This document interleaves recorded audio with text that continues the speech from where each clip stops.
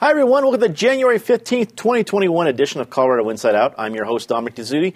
Thank you so much for joining us. Tonight kicks off the 29th season of Colorado Inside Out. Thank you so much for making these 29 years possible. I really can't believe that we are almost into our 30s here on Colorado Inside Out. It's a little crazy. And speaking of crazy, let's talk about this week. Colorado's congressional representatives remained in the spotlight in Washington, D.C. this week, with Representatives DeGette and Neguse continuing significant roles within the impeachment team. Meanwhile, the hashtag #ResignBoebert was trending nationally on Twitter after Representative Lauren Boebert clashed with House security and refuted rumors that she helped incite Capitol Hill riots. Patty Calhoun from Westbury, go to you first. We started last week talking about U.S. representatives from Colorado in D.C., and they upped the ante. It wasn't just talking about the election results. Now we had a full impeachment in the House, and Lauren Boebert really dominating a news cycle. What stands out to you? Well, mostly what stands out is 29 years ago when we started this show, Donald Trump was still a stubby-fingered developer who couldn't get deals going in Denver, where he tried Union Station and the 1770 Sherman Building. We should have let him have those deals, and maybe he wouldn't have gone to D.C. I can't wait for the next week's show, because what we find out over the next week is heart-stopping, what could happen. We saw just the results from the January 6th events that Joe Neguse, definitely Jason Crow, covered themselves, Jason Crow especially, in honor, compared to, say, Lauren Boebert, who was already doing the tweeting video so that she could raise funds because she could carry her Glock in the Capitol. Then she had didn't want to show security the gun, or didn't want to show what was in her purse. Maybe it was something else. Maybe it was a very full makeup bag that she didn't want to display to the world. And now pointing the finger at different representatives who she thinks outed her as giving a tour before the 6th. It's incredible that she's the one who is getting all the headlines. And I can tell you by the traffic we've seen on our site, people are fascinated and horrified by what she said. Whereas you see people like Neguse and DeGette and Crow really doing a good job. And even Ken Buck pulling back and behaving like, a statesman. That's a great point. David Kopel from the Independence Institute and DU Law School, Representative Ken Buck, who is no wallflower himself, also came out to say to actually recommend Representative Boebert to tone it down.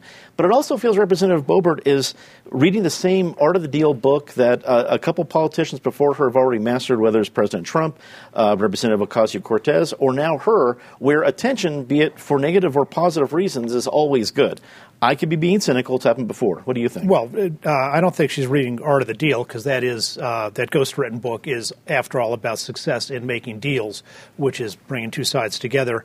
And as she said, she was running. She wanted to be a right-wing version of Ocasio-Cortez and the rest of those performance artist extremist people who have very weak connection with the truth, but get a lot of attention in the press. And she's carrying out that plan quite successfully. I think the notion that she was some kind of co-conspirator in advance with the rioters is conspiracy kookery equal to the kookery of her claiming that the entire presidential election was stolen.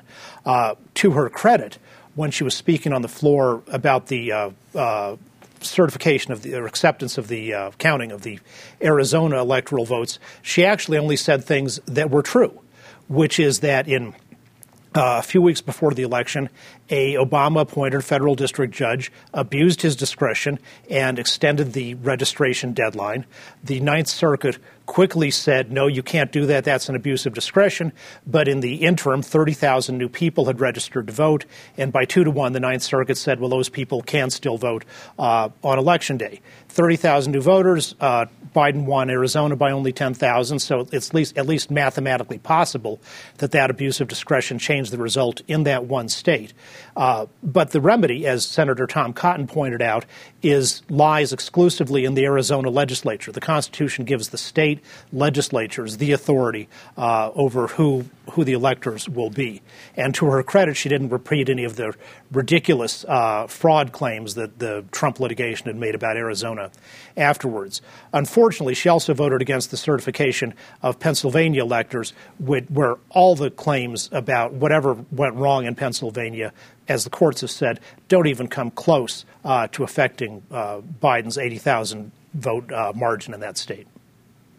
We go to Natasha Gardner, freelance journalist. Natasha, it's not as if influence on a big momentous time like an impeachment trial means that Colorado will have influence moving forward, but seeing representatives to get into Goose directly involved, it seems like it's something. I don't know exactly what it is, but it seems like something. What do you think? Well, absolutely. I think it both says that nationally there's leadership that's looking to them for leadership, and also that they're stepping up and asking for those leadership opportunities. I think we're going to hear more of them in the coming years as they take stronger roles in Washington, D.C. I mean, locally, for Representative Boebert's reactions, Alec Baldwin had an incredibly famous movie scene, Always Be Closing. She seems to be thinking of always be campaigning, though. The caution that I would have there is that, yes, well, that does garner headlines and attention. She still needs to focus on CD3. And it'll be very interesting to see what she does to perhaps make a claim in Washington that's a little different than the tone that she has currently set. Because there are other issues that Coloradans care about. Of course, the coronavirus pandemic, but water issues, agricultural issues, small business issues, all of those things are things that she needs to turn her attention to. And I just must also say kudos to the reporters who are following the events that happened on the 6th and continuing to report on them. This is not a story that we know the end of on that day at the close of business. This is a story that needs reporting for many years and many months, and there will be many books written about this as well. Well, Natasha, if you should always be closing, then coffee is indeed for closers. And people should know that there's always coffee waiting for Ms. Calhoun at the CIO table. Krista Kafer, columnist with the Denver Post, rounds out our panel. It's great to see you on the show today, Krista. What do you make of all the different roles we saw from the representatives from Colorado, whether it be Diana DeGette and Joe Neguse as part of the impeachment trial, or Representative Buck and his advice to Representative Boebert? What did you take away? Well, I was happy to see that Congressman Ken Buck has told Lauren Boebert, as well as I think other people can take that advice, to turn down the volume of the rhetoric. We've got a conspiracy theory that's taken on a life of its own over the last 2 months.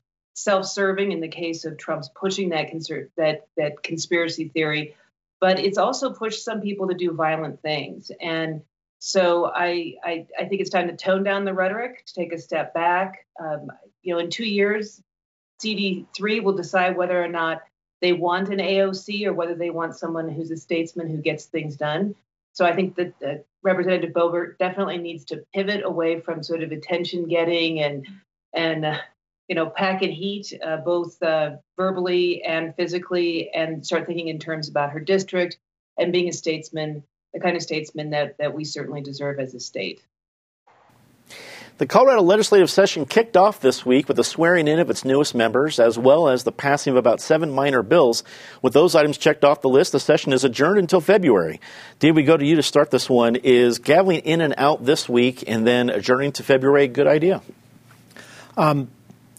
It might be, although they're violating the thanks to a 4-3 Supreme Court ruling, they can do that all the time without running up against the constitutional limit of 100 legislative session of 120 calendar days. Disasters are often opportunities for power grabs, and this week the Democratic leadership made the most of that. They created a new rule, House and Senate Joint Rule 44, which gives the leadership an amazing amount of unilateral power. As long as there's a declared disaster emergency, which is going to be for the entire legislative session, then they can suspend any of the House rules, Senate rules, or the joint rules. They can eliminate any or all of the normal committees, like education, judiciary, finance, and replace them with ad hoc committees they create themselves. And Rule 44 gives the executive committee, which is to say a committee run by the majority Democratic leadership, the power to prevent legislators from even introducing bills. And now supposedly this is to help the legislature be able to focus on response to the disaster emergency and keep its eye on the ball. But watch how it plays out. Bills to refine or improve the extreme, almost unlimited emergency powers that the legislature granted the governor back in 2010 with the very badly written Emergency Disaster Act. Some reforms of that? No, those will be, we can't spend any time on doing that. How about gun control bills to say, to crack down on people who have already passed a background check and put more restrictions on them and thereby satisfy the Bloomberg lobby? That will be considered essential legislative business that will be greased through the system. Natasha, when we come to you, when you look at the legislature this year, when it does come back into session in February, what do you think will be or should be its biggest priorities? COVID.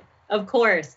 I mean, that's going to be the word that is perhaps most overused in the state capitol this session, and with good reason. I think that this week gave us a test or sort of a taste of what might be to come. Certainly, this was not business as usual. Anyone who has been there on opening day knows that spirit, that sort of just vigor was not part of the normal business day. And frankly, the business wasn't normal either. The election of the Speaker of the House was different than normal. There was some extended debates in the early hours, and then it was actually moving very, very, very quickly. And I think anyone who has spent days at this Capitol knows those moments too, where you're just kind of like, is anything going to get finished today? That was the exact opposite this week. They got a lot of business accomplished within a few days. The question is, as they come back, when they come back together again, will they take sort of those early hours as inspiration or the later hours as inspiration? And how are they going to get their heads and the budget around this deep crisis that we're going to be feeling in our state? This is something that they have a little bit of time to think about. I'm sure they're not the only industry that wish they could have pressed pause on the year and come back a few weeks later. Krista, do you think we saw anything in these first, madcap hours of the session that then gavelled out to the middle of February? Do we see anything that will tell us what's to come later this spring? Well, it just shows that they can cooperate when they need to. They were pretty much unanimously passed bills. And so when they want to get in and out, they can do just that. I think they're going to be a little bit surprised, though, when they go to I know they decided to allow themselves to get together remotely to do the business of the people. But I think they might be a little bit surprised when people are not in the same room together. My experience is that via Zoom or Skype, people tend to be more cantankerous, more edgy, and more partisan. So we'll see how that goes. I also share Dave's concern about Rule 44 and potential abuse of that in the future. Obviously, in this day and age, everything is sort of a disaster, COVID being a real disaster, but all it takes is a couple of fires and maybe a drought to say, oh, we're having a disaster. Let's go ahead and suspend these rules. So we'll see how this plays out. If they're going to do something emergency, I wish they would put a time limit on it, because if it's something that is allowed to go on indefinitely, I think there could be some unintended consequences. Patty, usually in a non-election year, the legislative session will be filled with a lot of back and forth and a lot of other issues that are probably harder to pass in an election year. But this one's unique because of the situation we have with COVID. When you look at this first couple days and then the spring session to come, what are some of the issues that you think we'll see? I don't think you can really take the first 3 days as indicative of what's coming. First of all, we're going to know a lot more about what Biden is doing, what Washington is doing, whether Washington is still there when they return in a month. It's not that the COVID situation is going to be much better because, as we'll talk about, vaccine is not going to go as fast as people thought, but there'll be more realities they'll be able to deal with, which will inform their discussions a lot better. I don't think we really have an indication of what will be the hot topics except for COVID and, of course, figuring out how to balance the budget. Well, Governor Polis has added people from 65 to 69 to the list of those qualified to receive the early rollout of the COVID vaccine. While the rollout may remain slow, Polis says things will speed up once more health facilities are properly equipped to give vaccinations.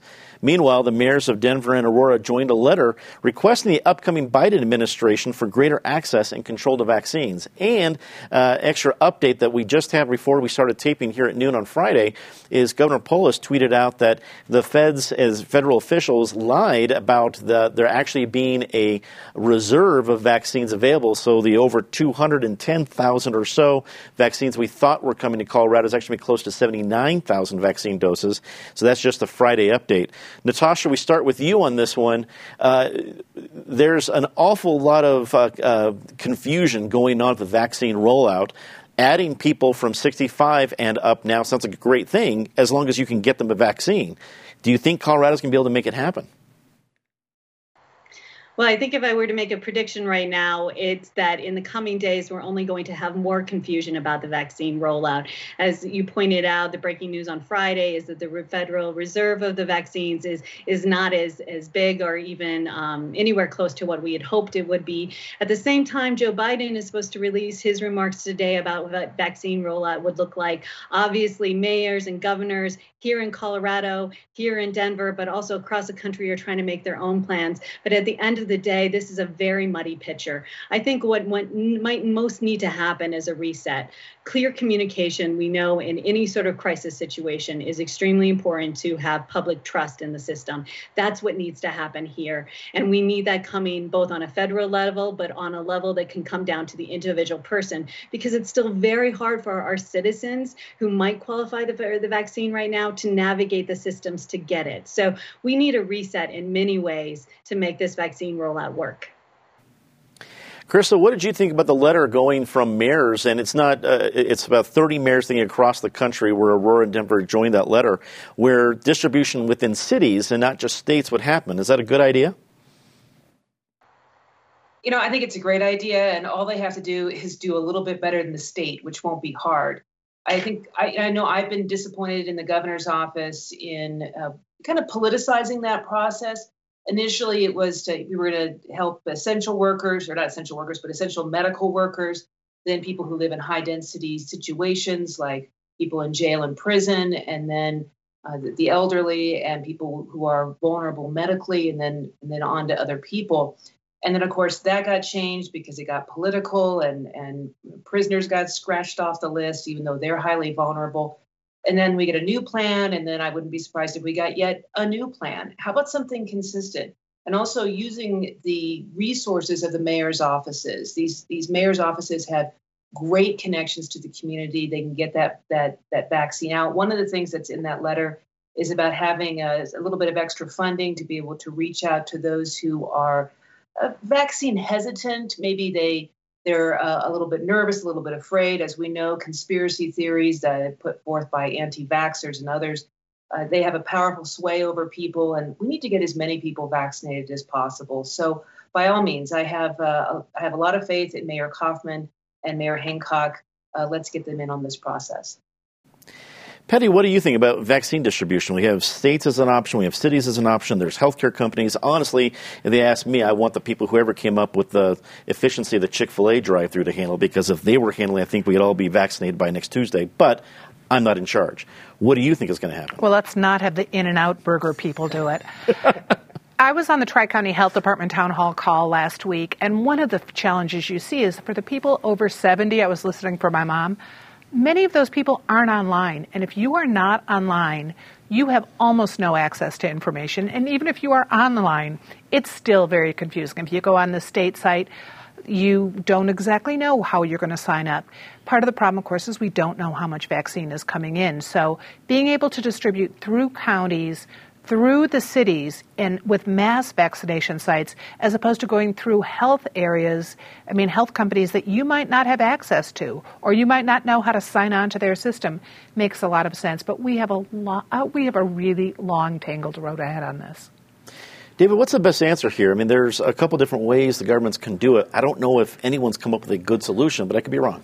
Well, that's why top-down central planning often doesn't work, because the best solution in one place may be different in another place.